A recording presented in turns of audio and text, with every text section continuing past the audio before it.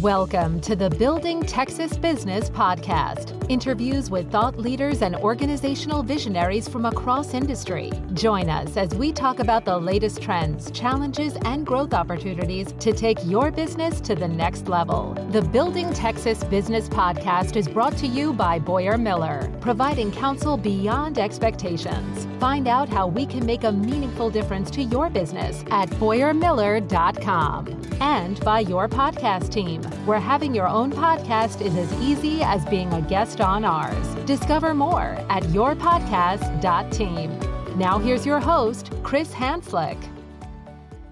In this episode, which is the 50th episode of Building Texas Business, you will meet my partner and co-founder of our firm, Bill Boyar. Bill shares why he believes it is never too early for entrepreneurs to define the purpose of why their business exists other than making money. It's never too early to set standards, and it's never too early to think big. All right, so I'm excited to start what is our 50th episode of Building Texas Business, and a very special guest, a founder of our firm, Boyar Miller, and happy to call him my law partner. So, Bill, welcome to the show. Thanks, Chris. I'm really excited to actually finally be here. Yes. So, I think the story of our firm is a pretty special one. Obviously, it's near and dear to my heart. You're the co-founder of the firm. I'd maybe start by telling the listeners a little bit about what led you to the firm that became Boyar, Simon & Miller at the time in 1990, and kind of that journey that brought you into the firm and how that influenced where you went from there. Sure. So my story begins, and this journey begins at the campus at Tulane Law School in New Orleans when Bob Waters from Chamberlain, Hurlica, White & Waters came to interview for a summer associate from when I was in my second year. We had an amazing interview experience. It was supposed to be the last interview of the day when they were 20 minutes, and we spent 2 hours together. And that ended up resulting in me coming to Houston for my summer associate experience. And back in those days, it was 12 weeks, one firm. You put all your chips on one number and hope it worked out. It worked out great for me. So after I graduated, I came to Houston. I didn't know anybody. I had dated a girl in college who was from Houston. She was the only person. So it was really quite an adventure. I started at Chamberlain, and I was there for 4 years. After 3 years, Bob, who was my boss, my mentor, my friend, my running buddy, left to become a principal with the group that developed the Houstonian. And he wanted to start a little law firm when he left, and took one other guy with him. And a year later, I joined him. So we had a little 3-person law firm. About 6 months into that experience, he came to me and he said, I've got too much to do and on the principal side of this relationship, so I'm not going to practice law anymore. So I was 29 years old, and the guy who had all the business was not going to be practicing law anymore. And my partner was a tax lawyer who read the Wall Street Journal and tax periodicals. And so I woke up one day and had a law firm to figure out how to run and manage. A little bit of a cold shower, I bet. Yeah, it was crazy. So I had some guys that I'd practiced law with at Chamberlain, and over time they joined me, and we went from 3 lawyers to 10 lawyers. We moved to a facility at 5 Post Oak Park. We had 20 lawyers, and we had 30 lawyers, and we were opening up an office in Austin. And this was over a 10-year period. Yeah. And the last 3 or 4 years of that experience, I was unhappy and had a hard time sort of rolling out of bed in the morning. I didn't know why, other than I didn't like the way that we were so focused on growth and making money and not really taking care of our people. Yeah. So I had 2 little kids, and in 1990, I told my wife that I was going to do something different. I didn't know what I was going to do, so I resigned from that firm, and I had learned a lot. I learned a lot about running law firms and marketing And we were way ahead of the game in terms of creating a brand and doing marketing before it was sort of popular. But I didn't like the way we were treating people. Yeah. And it sounded like the lesson there was, you said it, you were focused on making money, not your people, kind of on the wrong things that led ultimately, while it may look successful, to unhappiness. Yeah, I think the fundamental lesson I learned that, and you and I have talked about this a lot, is that growing a professional services practice and making money is the result of doing a lot of things right. And if you can figure out what that is, what are those things that you have to do right, and the outcome is growth and making money, it's just a much more fulfilling way to be in this business. So I decided to leave. I didn't know what I was going to do. Fast forward, I had a client that went to high school in Waco, Texas with Gary Miller. Gary was trying to poach my client. My client said, you should talk to Bill Boyar. He just resigned from his firm, and Gary was like, no way. So Gary and Len Simon had a small firm, 7 lawyers. I did a bunch of interviewing. I interviewed, and what I thought I was going to do was tuck into one of the big firms. I had a good sized practice. I was still in my 30s. I could bring 2 or 3 lawyers and some assistants and paralegals, so I could pick up a practice and take it.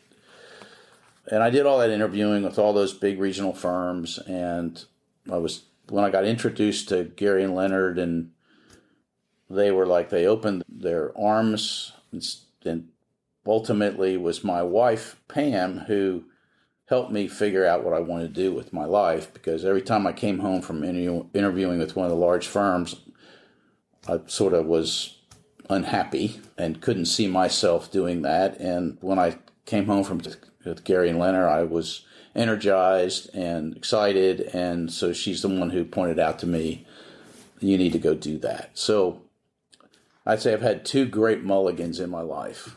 One was, Pam was my second marriage. Okay. We've been married for 40 years. But 2, the opportunity to start another firm essentially and take the lessons from that first experience. I don't think I could spell business when Waters came in and told me that it was my firm to run and lead and do whatever I wanted with. By the time I got a chance to partner with Gary and Leonard and start what is now Boyar Miller, I had a better sense of what it took to be successful in this industry, but not in a traditional way. Yeah. So if you think about it, there was no internet. We weren't operating on computers. Barely had cell phones. We had the big ones just stacked in your car and plugged into your lighter, but we didn't have all the technology to be connected. Right. So we had to work harder for people to know who we were and are. But they just gave me the opportunity. They plugged my name first on the door, so it felt like continuity in my practice. And we started, and we had 10 lawyers in 1990. I think what brings us to today, Chris, is we never really have cared how big we were or are. We've never measured our value to this industry or to our clients or to our people or to each other by profits per partner, how many lawyers we have. We've always really focused on what's the value we contribute. Yeah, and I think that makes us different. I agree. There'll be a lot of agreement in this episode for obvious reasons. But, I think one of the things that I've always liked about that story and can relate to it as well is, not only are you not from Houston, you weren't from Texas. In a lot of ways, I think it's a testament to the welcoming nature of the Houston business community. You don't have to be from here to be successful if you're willing to work hard and do what you say you're going to do. Yeah. I tell people all the time that we couldn't have done what we've done with this law firm, with particularly me as the sort of the first name on the door and one of the founders, anywhere in the world but Houston, Texas. Yeah. I'm from Philadelphia. I went to school in New Orleans. I came here. I didn't know anybody. And, here we are 45 years later, 47 years later now, enjoying the organization that we've built together. Yeah. So 1990, you get settled in this new firm. Based on what you had learned over that prior 10 years, what vision did you have, or at what point did you start to develop a vision of what Boyar Miller could be? So I think starting out, I knew that you learn a lot from mistakes you make. I always tell people you don't learn by doing things right, you learn by doing things wrong. Sure. So the learning for me about the previous firm was you take care of your people and you focus on the right things. But I didn't understand, I had no sort of connection with the concepts of mission or purpose or vision or value. I had the things that we sort of have built the foundation of this law firm on. When I started with Gary Leonard, I was just trying to sort of rebuild my practice. I was very fortunate. I brought 100% of my business with me and some really good young lawyers and support team. But I didn't really know how to actually build it. Right. How did that evolve? Where did the learning come from? What were you? So we started out and because of the similarity in the names of the two firms, the one I left and the one that we started together, there was a lot of confusion in the marketplace. And we had some young lawyers that we hired. And really our journey to build a culture started with sort of sourced out of the confusion we created in the market and our young lawyers not being able to describe who we were as a firm.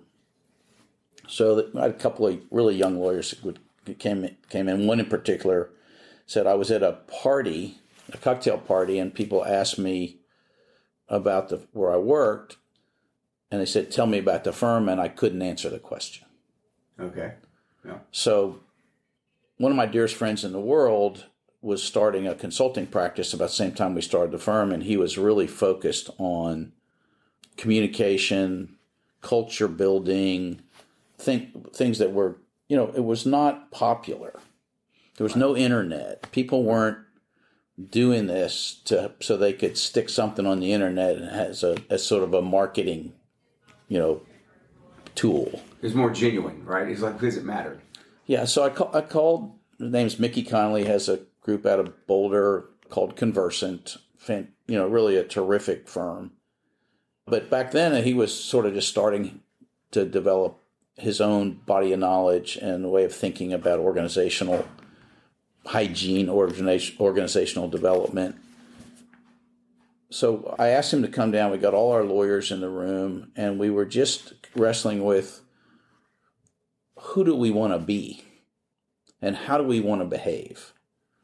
What's going to define us in terms of the sort of the cultural foundation of this firm? And we sat around, and I intentionally sat in the back of the room and I think we had a dozen lawyers at the time. And I let it evolve, and we came up with, at the time, 5 what we called core values. To this day, 4 of them have survived. This is probably 1992 or 3. Of those 5 core values, 4 are still core to our being.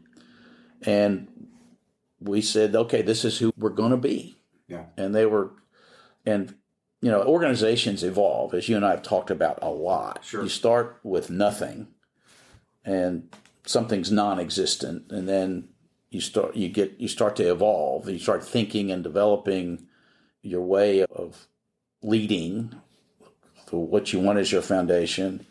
Then something becomes reliable, where you have a leader who is like the cop. And I was the cop of the core values from the day that we generated them. And then ultimately something becomes institutionalized. And, the first thing that became institutionalized in this firm was our core values. And what defines something becoming institutionalized is when that one leader is no longer the cop. Right. And everybody is given the space and everybody agrees to hold each other accountable for the behavior.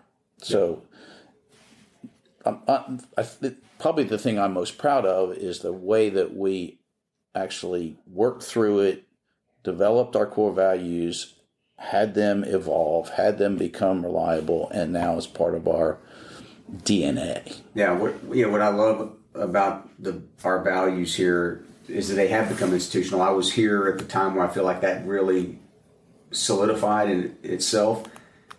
It's when we started hiring and firing from culture, and it sent a message to people that this is really real. It's not, no one's above the culture or the values, and it's a game-changing moment for an organization where it's not just marketing stuff for their website, but it's really, as you just said, in the DNA. Well, I think the defining moment for us was we do offsites twice a year, and we do them in June and November. And we were in an offsite in, I think, San Antonio, and we sat around the room and we were having some challenges with some people, including one or two that were in the room who were our fellow shareholders.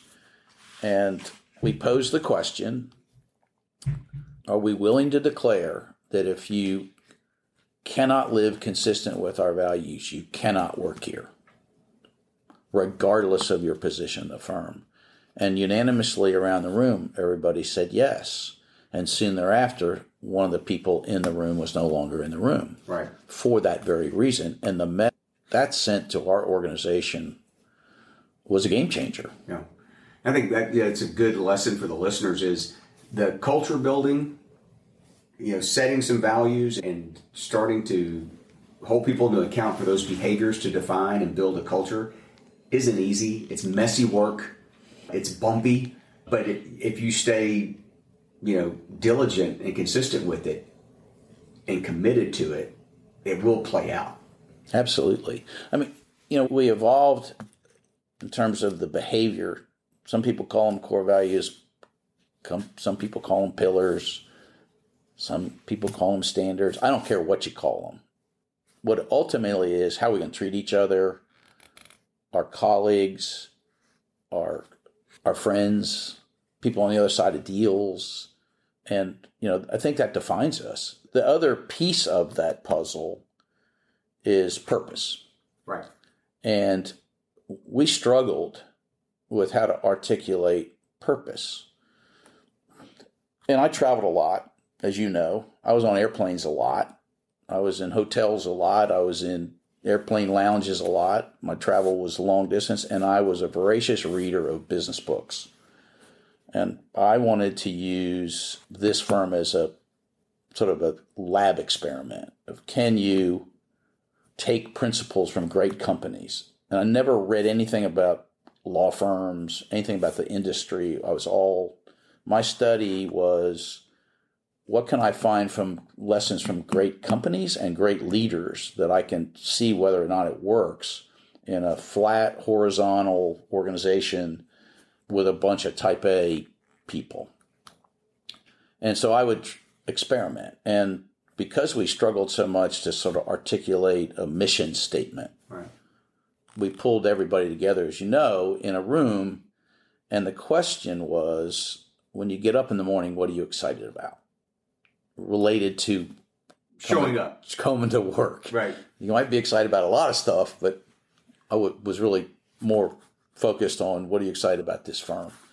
And that's how we evolved our mission statement. And I don't know how many years ago that's been now. I think it was 2007. Yeah. 2007. And what's really, that's such a great story, and I tell it as you do all the time.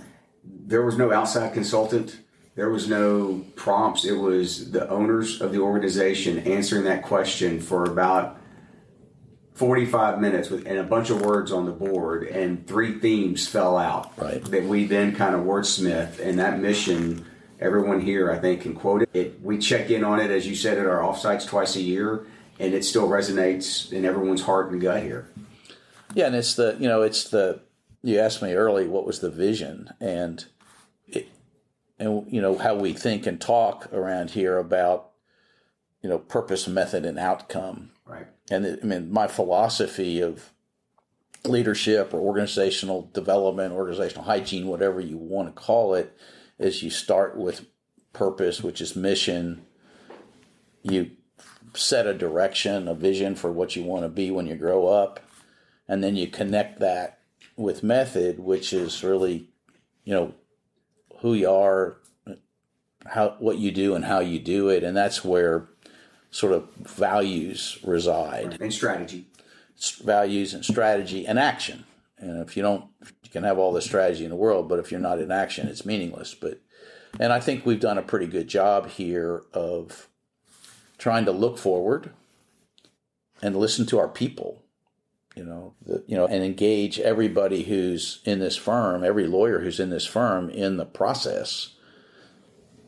Because you sit around and think, and somebody who's a first-year associate today, 10 years from now, if they last through the experience, they're gonna be a partner here, and so we let them have influence over their own destiny, their own experience, and what this firm is going to look like for them 10 years from now.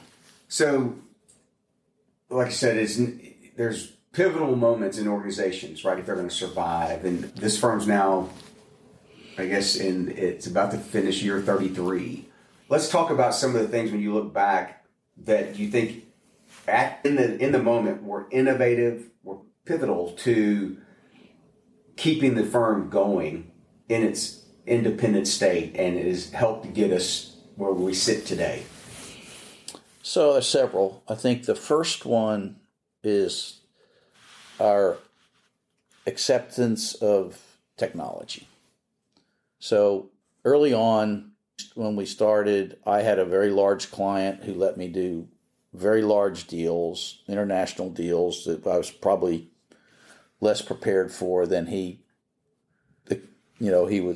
was prepared for me to do, but I did it anyway. And I had one deal where I lived in the Regency Hotel in New York for 2.5 months. While I was up there, and this is in 1991, while I was up there, I connected with a lawyer who was part of our group, and he was running his practice on a little Dell laptop computer. And I was handwriting things on a yellow pad and faxing them to my assistant in Houston, who was typing and then faxing back to me. And he's there on this computer. And I'm like, I've got to be able to do this. So I got the specs for his laptop, faxed them to Houston. And I bet if we looked at it today, it wouldn't be that small, right? It's probably chunky. It was chunky, yeah. It was chunky. But I had it drop shipped to me in New York, and I'd work all day and teach myself how to operate that computer all night. And when I came back, we finished the deal, very successful. I gathered all of the lawyers in the firm in a room, and I said, see this? 1 year from now, every one of you is going to be operating your practice on one of these, or you won't be working here anymore. And I had that's a big moment. Yeah, that was a moment. And one of my partners said, I got a D in typing, it's not going to happen. And I laughed and I said, well, you're going to have to learn how to peck, because that's the way we're going to do it. And we made the investment, and it started a path for us that we're not leading edge, but we're right behind. We can't afford to be leading edge, but we've made tremendous investments in technology, and we've continued to do that ever since. I guess the other thing I would say is in 2006, which I think was another watershed moment in our firm's history, we had an all-site. We had 20 lawyers at the time, if you remember. Yes. We had 10 shareholders, 10 associates. The firm divided in perfect quadrants: senior shareholders, junior shareholders, senior associates, junior associates. And we set a 10-year vision for the firm broke up in groups, and it was amazing how consistent everybody's view was. 2006, and some of the critical things that came out of that work was in 10 years we had to be in a new facility.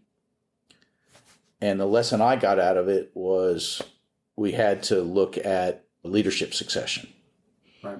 So we did a SWOT analysis, if you remember, and I was a strength, a weakness, an opportunity, and a threat. Right. So I listened to that, and we did a lot of work that culminated in this beautiful facility that we've now been in for 7 years, and you succeeding me as chairman of the firm.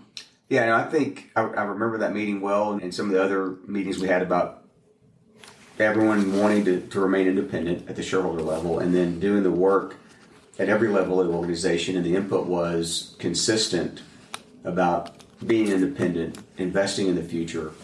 One of the first things that needed to happen was leadership succession, and you, I think, took a huge moment, no reason to step aside, but put in place a plan to step aside by the time you were 60. And then we embarked on, a couple of years of trying to figure out who that person would be. Well, we didn't spend a couple of years figuring out who the person was. We spent a couple of years executing. Yeah.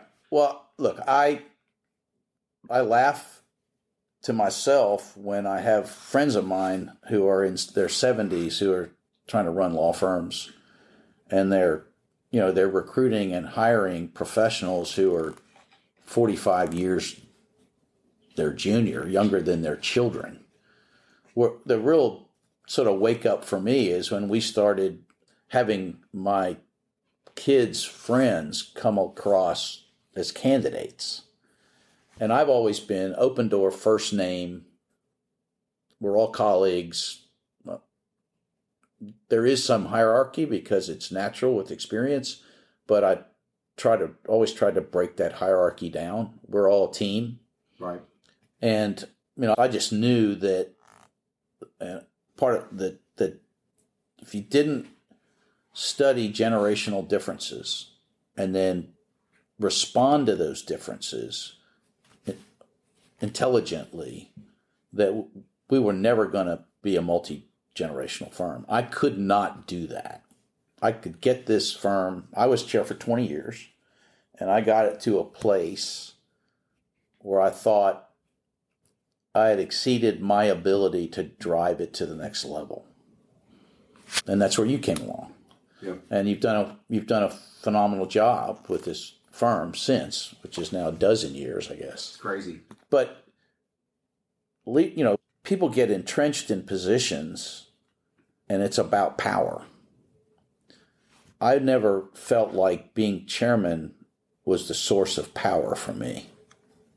No. I always felt like trying to be a great lawyer was a source of power for me, and it still is. Sure. To this day. So this was not about I had to retain a title. It's why I don't have a title, right? Right. I always felt like the ability to sort of sit in the middle generationally, be able to connect with the more senior generations and be able to connect with the more junior generations is the sort of the perfect place to be in the leadership of any organization. And when you lose sight of that, you get myopic and you rely on sort of history versus being connected to the present. And God knows the changes we've experienced in the last 5 years, both generationally and socially, have been tremendous. No question. So, there's got to be a lot of organizations out there facing that challenge, leaders out there in organizations, the challenge of succession. Do I do it? How do I do it? Maybe let's just talk a little bit about what that process looked like for you and us, because I was right there with you. It was very thoughtful and disciplined about how we went about that. And I think the results would suggest it was executed, thought out, a great plan and executed beautifully because it was a very seamless thing for our organization. So that in 2006, I was 55. So that when we had that meeting, I was 55. And it took me a little while to completely digest the message from that meeting. But the message was clearly that in 10 years from that moment, there needed to be another leader. And as I thought about it, I determined that age 60 was the sort of the tip, that was the break point, that the leader of this organization and all of the leaders of this organization in each of the practice groups needed to be younger than 60. So, counseled with particularly with my friend at Conversant, and talked about how best to think about this. And so at the next meeting of our shareholders, I asked the group, who wants my job? And there were 3 of you. So we did about a 1-year program where I would ask each of you to read a particular book that I thought was reflective of my philosophy of business and leadership. And we'd go out to dinner and drink really nice wine and sit around and talk about, and what was the learning and how would you apply it to the firm and the future of the firm. And, over a short period of time, I realized that you were the logical person to take that on. So I went to shareholders and said, Chris is my choice, and you were unanimously endorsed. And so we created a role as vice chairman for a year, where the promise was, and this was when I was closing in on 60. Right. The promise was that by the end of that year, my responsibilities in running this firm would be transitioned to you, so that by the time I was no longer chairman and you were chairman, that you would have been doing the job. And as it worked out, the person who was our executive director made a decision to retire, had health issues. So you were able to then recruit your own partner in the operations, which turned out to be fantastic. So by the time it was time to make the move, now the biggest challenge is I didn't go anywhere. Right. I was still there. Very unique. Yeah, I wasn't going anywhere, and we had to convince our team that Bill's not retiring. We had to also convince client base, the marketplace, our friends that Bill wasn't retiring. But here's what I did do. I made you a promise that I would stay away for about 6 months, as much as I could, and let you sort of find your way. Because it's different when you say you're going to be the leader and the day you wake up and you are the leader. And, I think the first year was a little bumpy for me because I'd been running law firms for 30 years. Yeah. Yet even though I was sort of in denial that was part of my identity, it obviously was. But naturally, I look back now, it was one of the smartest business moves I've ever made. It freed me up to do other things, do a lot of work in the community, continue to grow my practice, be a better father, because I had more time. And so, it worked out really great. And I think that I've counseled a lot of people on succession, and it's hard to let go. But what the key to it is to build the foundation. And one of the things I sort of love about the way you took it on is we talked about the name and agreed it wouldn't change. And you embraced the culture of this place. You took on the mission as your own, the values as your own, and you've done nothing but build on what was there.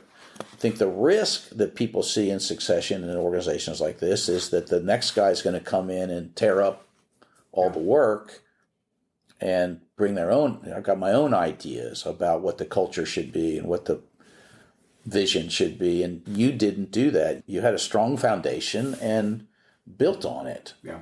And that's why we are where we are today. Well, I get asked a lot of questions about that and did at the time, so one, Bill retiring, two, so your name's going on the door, and I would say no. And, she said, as I experienced the culture and grew here, what I tell people, told them then, tell them today is, in our business, any lawyer can have their name on the door. So there's nothing unique or special about that. I've always been a team player on teams my whole life, so being a part of a really well-known, high-functioning team is really cool and unique in my view, and to be able to have the opportunity and the privilege to be the leader of that team. So I was like, I want to make that brand of Boyar Miller something special, and if I'm known as the leader of that, that's more important than having my name on the door, because there's 80-something thousand licensed lawyers in Texas, and they could each go out and hang a shingle, so there's nothing unique about that. Yeah. The other thing I think we've proven, even though I think it's a little unique, because you're right, most succession plans, there's a retirement involved. We've proven you can do it without the retirement if everyone involved in those leadership roles stays focused on what's important, and that's the health and well-being of the organization.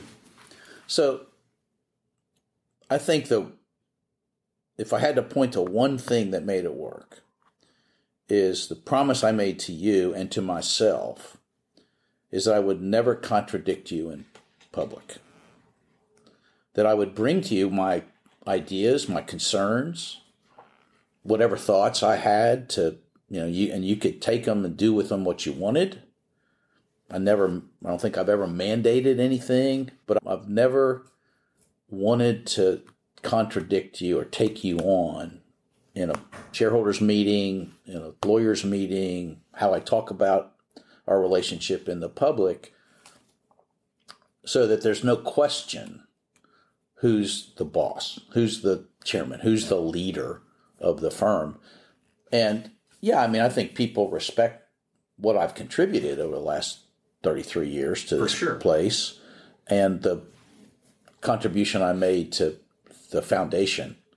But I think there's no question about who's on first. Yeah.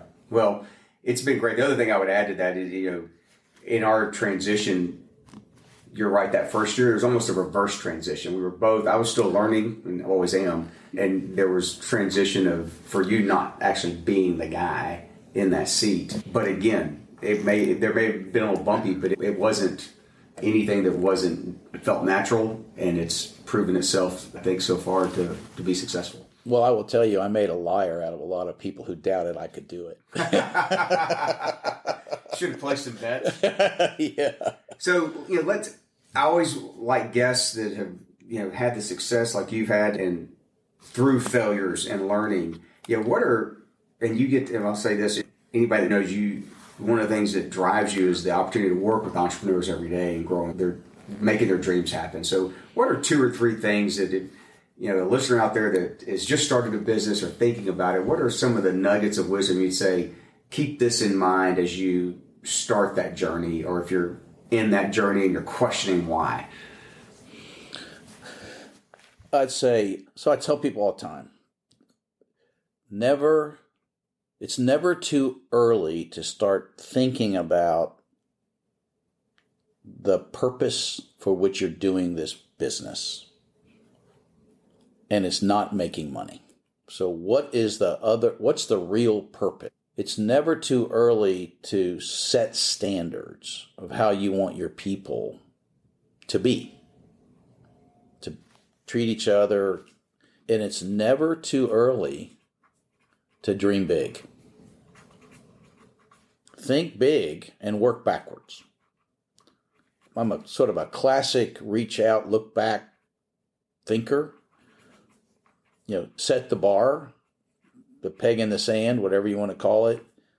Look back to today and really think about, what do I have to do? Too many young entrepreneurs just get up, put their clothes on, and take one step forward and another step forward and another step forward, and it can be directionless, and that can create a lot of dysfunction and failure. So it's never too early to to try to actually have organizational hygiene. Yeah. It's also never too early to figure out who you can get around the table who has experience, who's been through what you're trying to go through, to coach you, counsel you.